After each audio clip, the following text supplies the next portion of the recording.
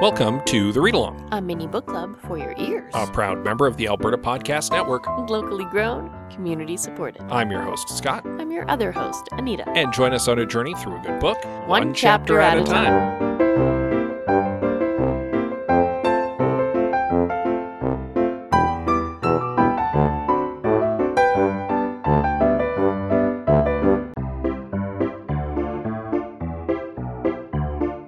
Hosted by Andrew Paul and Elizabeth Bonkink and produced by Lisa Pruden, the Well Endowed Podcast explores the impact of passionate people who are working to make Edmonton a strong, vibrant city to live in. The Edmonton Community Foundation helps people create endowment funds. The podcast tells the stories of how those endowments intersect with the community. You can check it out right now at thewellendowedpodcast.com. Welcome to episode 2. Woo! One thing we didn't do in episode 1, which we usually do when we start a new book, and neglected to for some reason this time around, we were so excited to get into that first chapter, is talk about the author a little bit. Oh, you're right. Yeah. Normally we do that in place of our recap. Yeah. And we completely skipped it. Did not do that. We kind of dove right in. We were so excited. Oh, I'm so sorry. We're reading Phoenix Extravagant by Yoon Ha Lee. Yoon is an American science fiction and fantasy writer. He's somewhat prolific. He's definitely written some other stuff, including an entire trilogy, the Machineries of Empire trilogy, between 2016 and 2018, and numerous short stories as well. Ooh. Too many to go through here. And it is, I think, perhaps worth noting that Yoon Ha Lee is a trans man. Cool. Which clearly informs some of the characters and themes in this novel. Mm-hmm. And that's why I think it is worth saying. Well, our protagonist is non-binary. Yeah. Which is, I have to say, kind of refreshing. Yeah. It's different. It's something we haven't seen. Yeah. It's not very common yet in literature. And it's nice. I like it. Obviously, Korean mythology is informing this novel. Oh, strongly. Worth mentioning as well, Yoon Ha Lee is Korean-American. Yep, that makes sense. And did live in South Korea for some time. Cool. Actually went to school there for a while. So. Very cool. Yeah. So obviously there's a lot of life experience informing this novel, and as is often the case, worth mentioning where our author is coming from so that helps inform our read a little bit. So yeah. Yeah. So, our apologies for putting it in the second episode instead of the first. Yeah, we try to in the first. I'm sure we've missed it a couple times in the past as well. So with that said, now we'll do a brief recap of chapter 1 of our novel, in which our protagonist, Jebby, goes and applies for a job at the arts ministry. This turns out to be a terrible idea, mainly because it flies in the face of everything their sister believes in. And that results in a huge family meltdown and Jebby being kicked out of their house. And that leads us into Chapter 2 of Phoenix Extravagant by Yoon Ha Lee.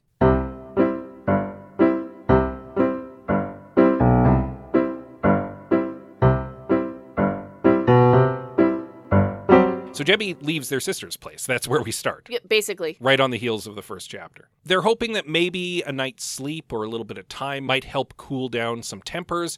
So they decide, you know what, I'm going to head over to my friend's place, a fox spirit, who is also openly collaborating with the Rizani government. But locals aren't keen on making enemies with a fox spirit.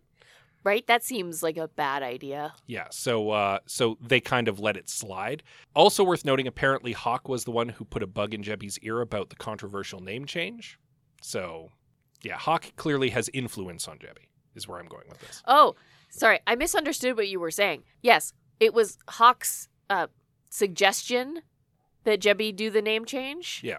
Not that Hawk was suggesting it was controversial. No. It was controversial to Bonsunga. Yeah. Okay.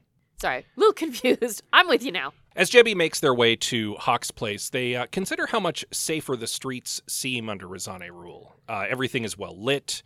Some areas are even apparently wired for electricity, though not where Jebby lives. Apparently electricity would be an unimaginable luxury, being able to paint at all hours, whether the sun is up or not. My goodness. Crime is also apparently down because of the automata, because they operate at all hours, unlike regular polices. It's true. So they can just go without sleep. But they also operate with human handlers. But a human handler can go off and on shift, right? Yeah, that's true. Basically like the regular police force. Well, there are day shifts and night shifts. Yeah, but it's just one person between the day shift and the night shift. The rest of the troop can just go forever. Oh, yeah. Because they're machines, question mark? I think so. Again, we still don't know too much. We're assuming they're machines. I'm sure we'll get there. Yeah. Jebby decides on the way, you know what? If I'm going to ask this big favor of my friend Hawk, I should probably bring a gift or something to butter them up a little bit beforehand. Well, and that also falls into like the rules of hospitality and tradition and custom and such. Yeah. And that makes sense. So despite running low on money, they hit up a one-armed bookseller. And we get a little bit more texture here. The bookseller is wearing their hair in an asymmetrical cut, apparently the way Jebby is as well. And this is a common style amongst essentially non-binary people in the capital. Oh, really? That's what it says in the book. I don't know why you're surprised by this. I clearly don't remember that, or I didn't pick up on it. What I remember about the bookseller more was the attitude. Oh, they definitely have an attitude. Right? That's the part that sticks in my head about the bookseller. Yes, one arm, but also that books, despite the fact that Jebby seems to have a little bit of reverence based on what they were shopping for, the bookseller was like, yeah, these are items for sale. They are just books. Jebby doesn't quite agree with that, I don't think, based on the reaction. And I don't think a lot of other people would either. See, and the thing that stuck out to me was the fact that the bookseller and Jebby are both living a non-binary lifestyle that the Razane don't necessarily understand, but seem to be okay with. Yeah, it seems harmless. Let them do it. Kind of a live and let live attitude, yeah. Yeah. So after buying a book of poetry, Jebby continues on to Hax and makes note of the stars. And they think about how Bongsunga taught them about the constellations and stuff. So here is another reference to Huaguk astrology, the second in 2 chapters, which makes me think the occupation of the old observatory mentioned last chapter is not a minor thing. Right. Because the author keeps drawing our attention to astrology here. The Razane are clearly up to something. It has something to do with Haguk's knowledge of the celestial attendants, quote unquote. Yes.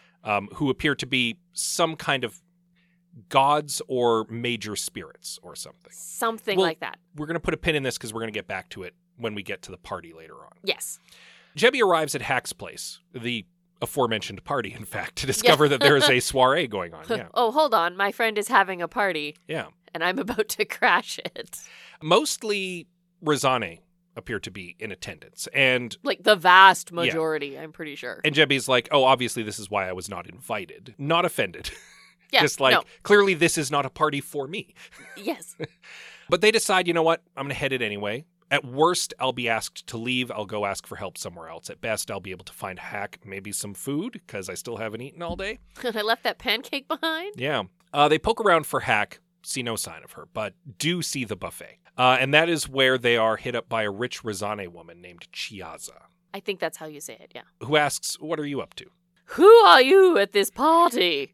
And very embarrassed, Jebby politely goes to leave and is just like, you know what? I'm at the wrong party. I'll go. And just turns around and bumps directly into Hack. Smack into her. Who introduces the two of them and then politely leads Jebby away. And explains, hey, I'm basically what's going on here is I'm having a networking event for collectors of antiquities. Hack apparently makes a tidy commission hooking buyers and sellers up.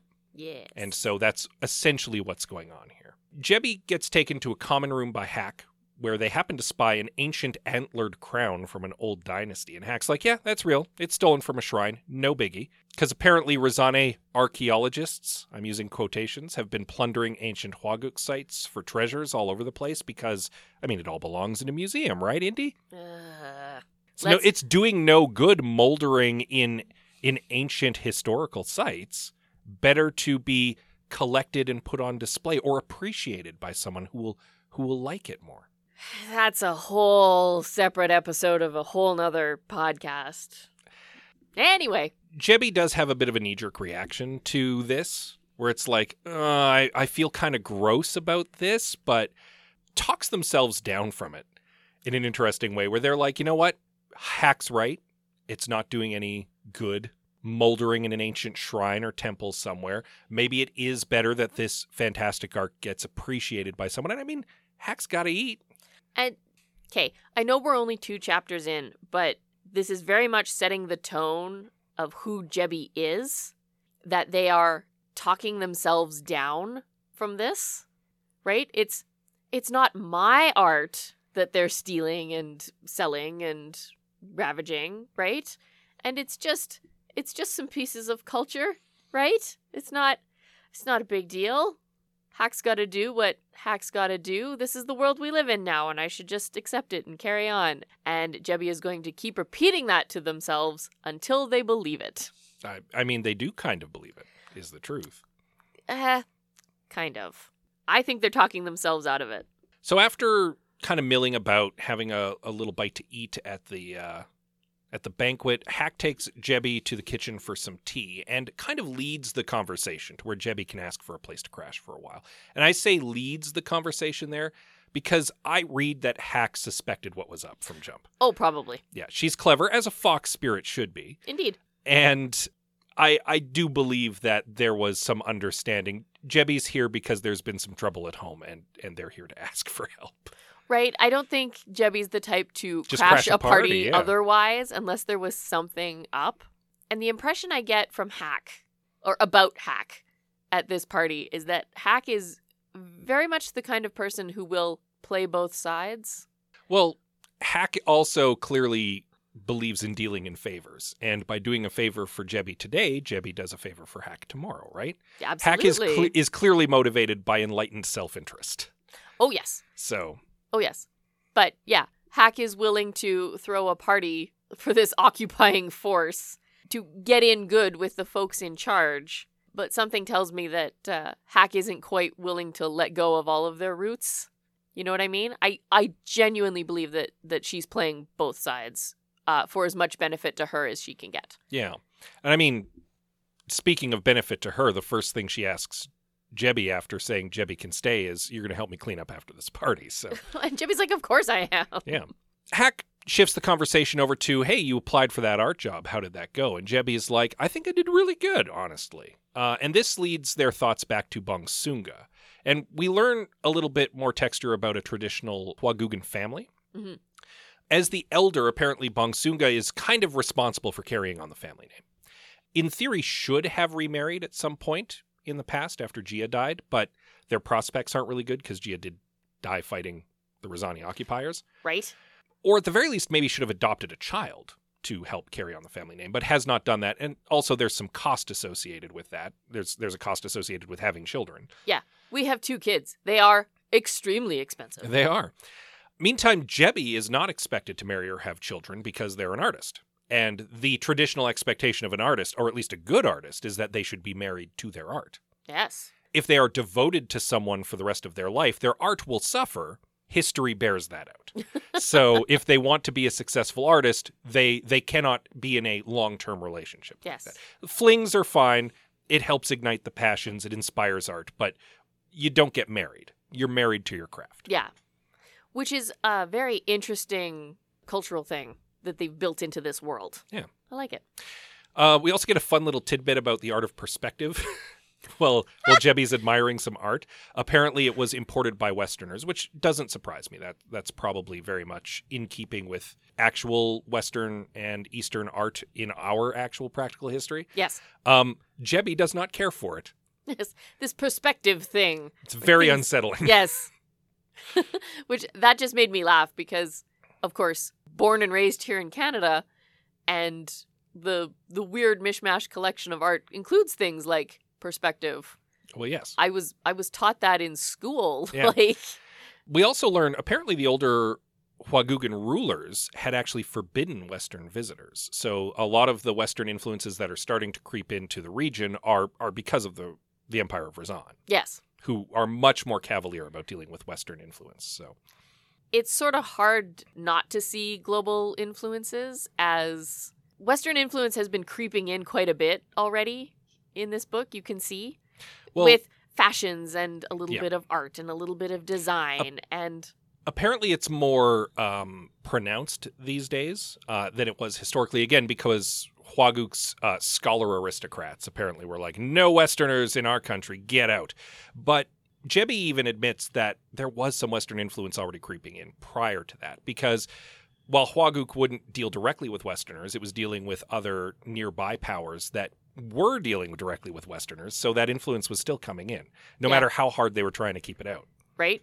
It's hard not to be influenced by your neighbors as the world expands and evolves and grows. Yeah. Right? As your world gets bigger, traditions and cultures mesh together. Yeah. That's Meet up just and change and kind of the way it happens. Even without imperialism, which is forced cultural hegemony, globalism is going to automatically cause cultures to kind of merge. Yeah. And you're going to get kind of like a passive hegemony. Yeah. And that's just kind of the way it goes. Yeah. So we actually kind of segue now to about 3 days later when the results of the examination are to be posted. And Hack is promising, you know what, we're going to have a celebration after. We'll invite Bongsunga. She may or may not show up, but, you know, we'll have a thing because you're a great artist. Of course you're going to get the job. Jebi's like, you know what? I am a great artist. Of course I'm going to get the job. So, of course, they head over to the ministry to see the results. And shockingly, they did not get the job. Yeah. Their name is not amongst the 5 accepted applicants. And that's pretty bad news because they were really depending on this job to pay off that debt to that moneylender. Yes. So now they're even worse off than they were. They got themselves in debt in order to get a good job to pay off that debt and then move forward. Now they don't have that job. They still have that debt. They're not going anywhere. Oh, and even worse than that, just applying for the job strained their relationship with their sister. Right? So now... if anything, they're much worse off than before they applied for this job. Considerably. Yeah, this is not good. However, we do know from the little synopsis on the back of the book that Jebi does not go to work for the Ministry of Art. They go to work for the Ministry of Armor. So... I mean, we can draw an assumption here that Jebi's art was so good that the Ministry of Art was like, oh, no, they're too good for this, and forwarded their information on to a different department where they could be better put to use. Right. And that they will be offered a different job, perhaps next chapter. That is my guess, is that next chapter, this fancy new job comes to light. Yeah. We'll find out as we move into chapter 3, because this is the end of chapter 2. Yeah, and that's how chapter 2 ends, with, hey, you didn't get a job. I have 2 other things to note in this chapter. One is irresponsible speculation, and one is just kind of a general observation. And I think I'll start with the general observation. Sure. Jebi spends a lot of time in this chapter making the Razane occupation out to be not that bad, which reads correct to me because they're very apolitically inclined at the moment. Yes. And for them to be apolitically inclined, it has to be more than just them having been kind of coddled and sheltered by Bongsunga, which we believe might be the case from the first chapter. Yes. And we discussed that. But it also means that there has to be an upside to the occupation. And things have improved in some areas. Like Jebi's like, we have electricity now. The streets are safer. Like, ultimately, we just replaced one group of autocratic hierarchs with a different group of autocratic hierarchs, because apparently the Huaguk scholar aristocrats weren't really much better. The difference is one is promoting the culture you know and love, and the other one is trying to take the culture you know and love. I mean, actively destroying it. Because Jebi talks themselves down from the one thing that they really do note in this chapter, which is the plundering of Huaguk's history, culture, and language. Yeah. Like, the Razani are actively pillaging the country of its treasures, are actively trying to stamp out the language. There's bad stuff happening too, but Jebi is purposefully trying not to pay attention to that. Trying to look at the silver lining. Yeah. Jebi's attitude here is, well, this is the world I live in. I'd better learn to adapt to it. The problem with that is that they are excusing a bunch of things which probably shouldn't be excused. Yeah, including potential atrocities, because we get a little bit of hot goss at the Razane soiree about like a group of rebels being just murdered. Which I think Jebi is like willfully ignoring. As opposed to a bunch of things simply going over their head, I think they are like purposely choosing to ignore. Yeah, that's someone else's problem. Those people are resisting the occupation. They should be just accepting it. They should be accepting the new reality. Yeah. If they got themselves killed, that's on them. Which, I mean, is clearly an attitude Bongsunga would not be happy with, because Bongsunga's wife died doing exactly that. Exactly. Resisting the occupation. Oh, so. there's a whole lengthy bit, and even in my notes I noted it, that Bongsunga does not like Hack at all. Because Hack's a collaborator. Yeah. Like a gleeful, willing collaborator. Yeah. Well, but this is me going back and forth. Hack's still got to eat. Yeah. Right? Hawk needs to look out for themselves as well. So, and this is her way of doing it. Bongsunga might be looking at this, and I mean, this is also irresponsible speculation because we're not in Bongsunga's head. Bongsunga might be looking at this as a very black and white situation. Yes. Whereas, I mean, Hawk understands shades of gray. That's what I think. And certainly that seems to be where Jebi's sitting at the moment too. Like, well, yeah, there's some downside, but there's a silver lining. Like, things have improved in some areas. The Romans brought roads. Say what you will, the trains ran on time. No, and that nonsense. That was actually propaganda. The trains in fascist Italy did not run on time. It was terrible there. But anyway, this again, the party, the soiree, some of the juicy tidbits that Jebi hears leads me to my irresponsible speculation. I love it. Let's go. Because in addition to the massacre of rebels, Jebi overhears some Razani socialites talking about going to the moon. That the Ministry of Transportation is trying to build a rocket ship or something and actually go to the moon. And they mentioned that there's people living on the moon. That's apparently where these celestial attendants live. Well, I was going to say, not people. Well, they might be people. Hak is a people, and she's a fox spirit. Okay, fair enough. Celestials, anyway, whether or not they are people. There are beings living on the moon, and the Empire of Razan wants to go there. And I was like, oh, the Empire of Razan wants to conquer heaven. Yeah. And that tracks. It does. I don't know if that's actually what they want to do because I don't know what the significance of the moon is. Here's the thing, though, and it would track with the Empire of Razan's MO that we've come to understand so far in just 2 chapters. Because Razan was in Huaguk before they occupied Huaguk. They're the kind of imperial colonizers who show up, start trade, maybe build a trading outpost, arm that trading outpost, and, then there's more soldiers around, and then, well, now we've just kind of taken over. And that's imperialism 101, really. It's happened often in our history. That's how a lot of Africa got conquered. So it would track that, they'd send a rocket to the moon and open up trade relations with the moon, and now we're going to build an outpost on the moon, and now we're going to send soldiers up to defend the outpost, and then, we've accidentally conquered the moon. Hooray! Hooray! Oh. I mean, it's almost certainly hubris, but it very much tracks with their imperialism. But you're building all of this over some overheard party gossip. Yeah, again, right? Irresponsible speculation, but it would track, and it would create a reason for why they were so interested in that particular observatory, why they're so interested in astrology, why the author keeps pointing out the astrology. Right? Right? Like, but there's also the same party gossip had someone complaining, like, why? Why are we bothering to go to the moon? There's nothing up there but moon rabbits. Thinking that it's not real, there's nothing up there. So I don't know. Just because the average Razane doesn't understand why the authorities are interested in the moon doesn't mean that the authorities aren't clearly interested in the moon, which means they know something we don't. Fair enough. So, I mean, it could just be a precious resource that's up there. Who knows? But it certainly seems like, assuming that this celestial pantheon lives on the moon, it sure sounds like they want to conquer the Inhumans. Seems like a big step. Like, how big is the Razani empire? I get the impression pretty big at the moment. I mean, they're in what, Administrative District 14? Yes. That implies to me that they've conquered at least 13 others? Well, 12 others, assuming they're Administrative District number 1, right? So. Right.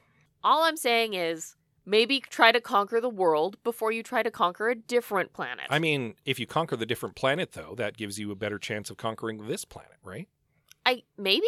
You got a whole outpost out in space that you can then launch sorties from. Can you, though? They might just be trying to beat the Westerners there, too, for all we know. Maybe. We know they haven't conquered the West. Presumably. Well, they wouldn't refer to them as Westerners, I think, if they were Razani. That's true, and it's been implied that the Razani acquired much of their advanced technology from Westerners. Yeah. So, I don't know, maybe they're allied with the West.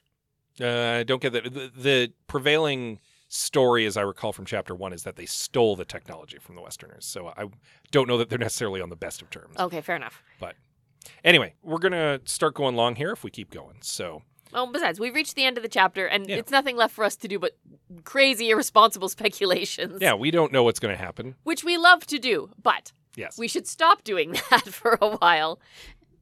And let's maybe proceed forward with the actual written text in the book. Yeah, so we will proceed into Chapter 3. Indeed. Which you'll want to read up on in time for next week. And in the meantime, There are lots of wonderful podcasts here on the Alberta Podcast Network. If you are looking for adventure, there's certainly great listens to help you facilitate that, including our own podcast, several movie podcasts. But if you want to hear an adventure happening real time, oh boy, is there a new podcast for you.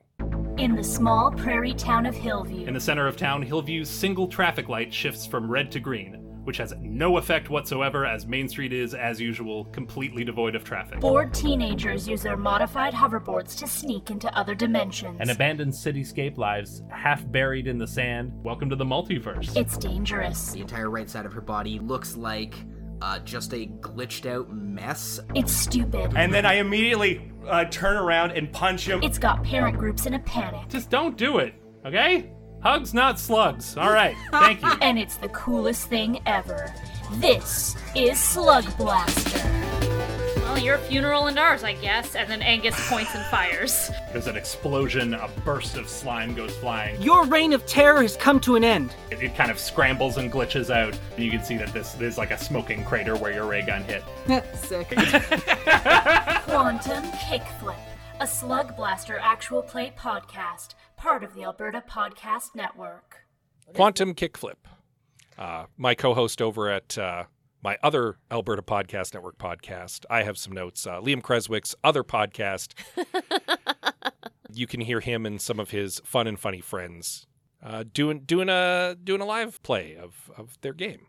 And props to whoever came up with that title, because that's a great title. Yeah. Quantum Kickflip. It's just fun to say, even. You can find them and all of the other member podcasts of the network at albertapodcastnetwork.com. You can, of course, find them probably on your podcatcher of choice. While you're there, it's probably where you're catching our pod. Probably. So you can give us a little rating and review. That would be great. Would be. You can also reach out to us on social media. Absolutely. We have the standard collection. We are on Twitter, Instagram, Facebook, and Goodreads. We are at the Read Along on most of those. Yeah, just a quick note about Goodreads. It's been getting a little bit of kind of bad press lately because it was acquired by Amazon. There's a lot of people who are a little leery about it because of that. I'm currently looking at some alternatives, and I will keep you posted on that. We might migrate away from Goodreads, but for the time being, we are still there. Yeah, for now we're still there until more comes to light. Yeah. You can also reach out to us on email. We are thereadalong@gmail.com. And with that said, as always, we love you very much, and we'll see you next time. For new jobs, we hope.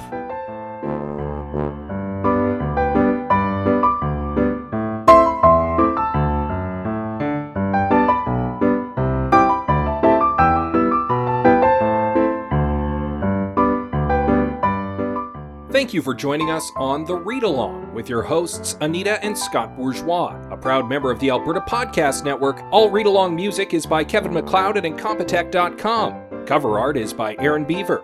Be sure to join us on Twitter, Instagram, and Facebook at The Read Along, and check out our group on Goodreads.com.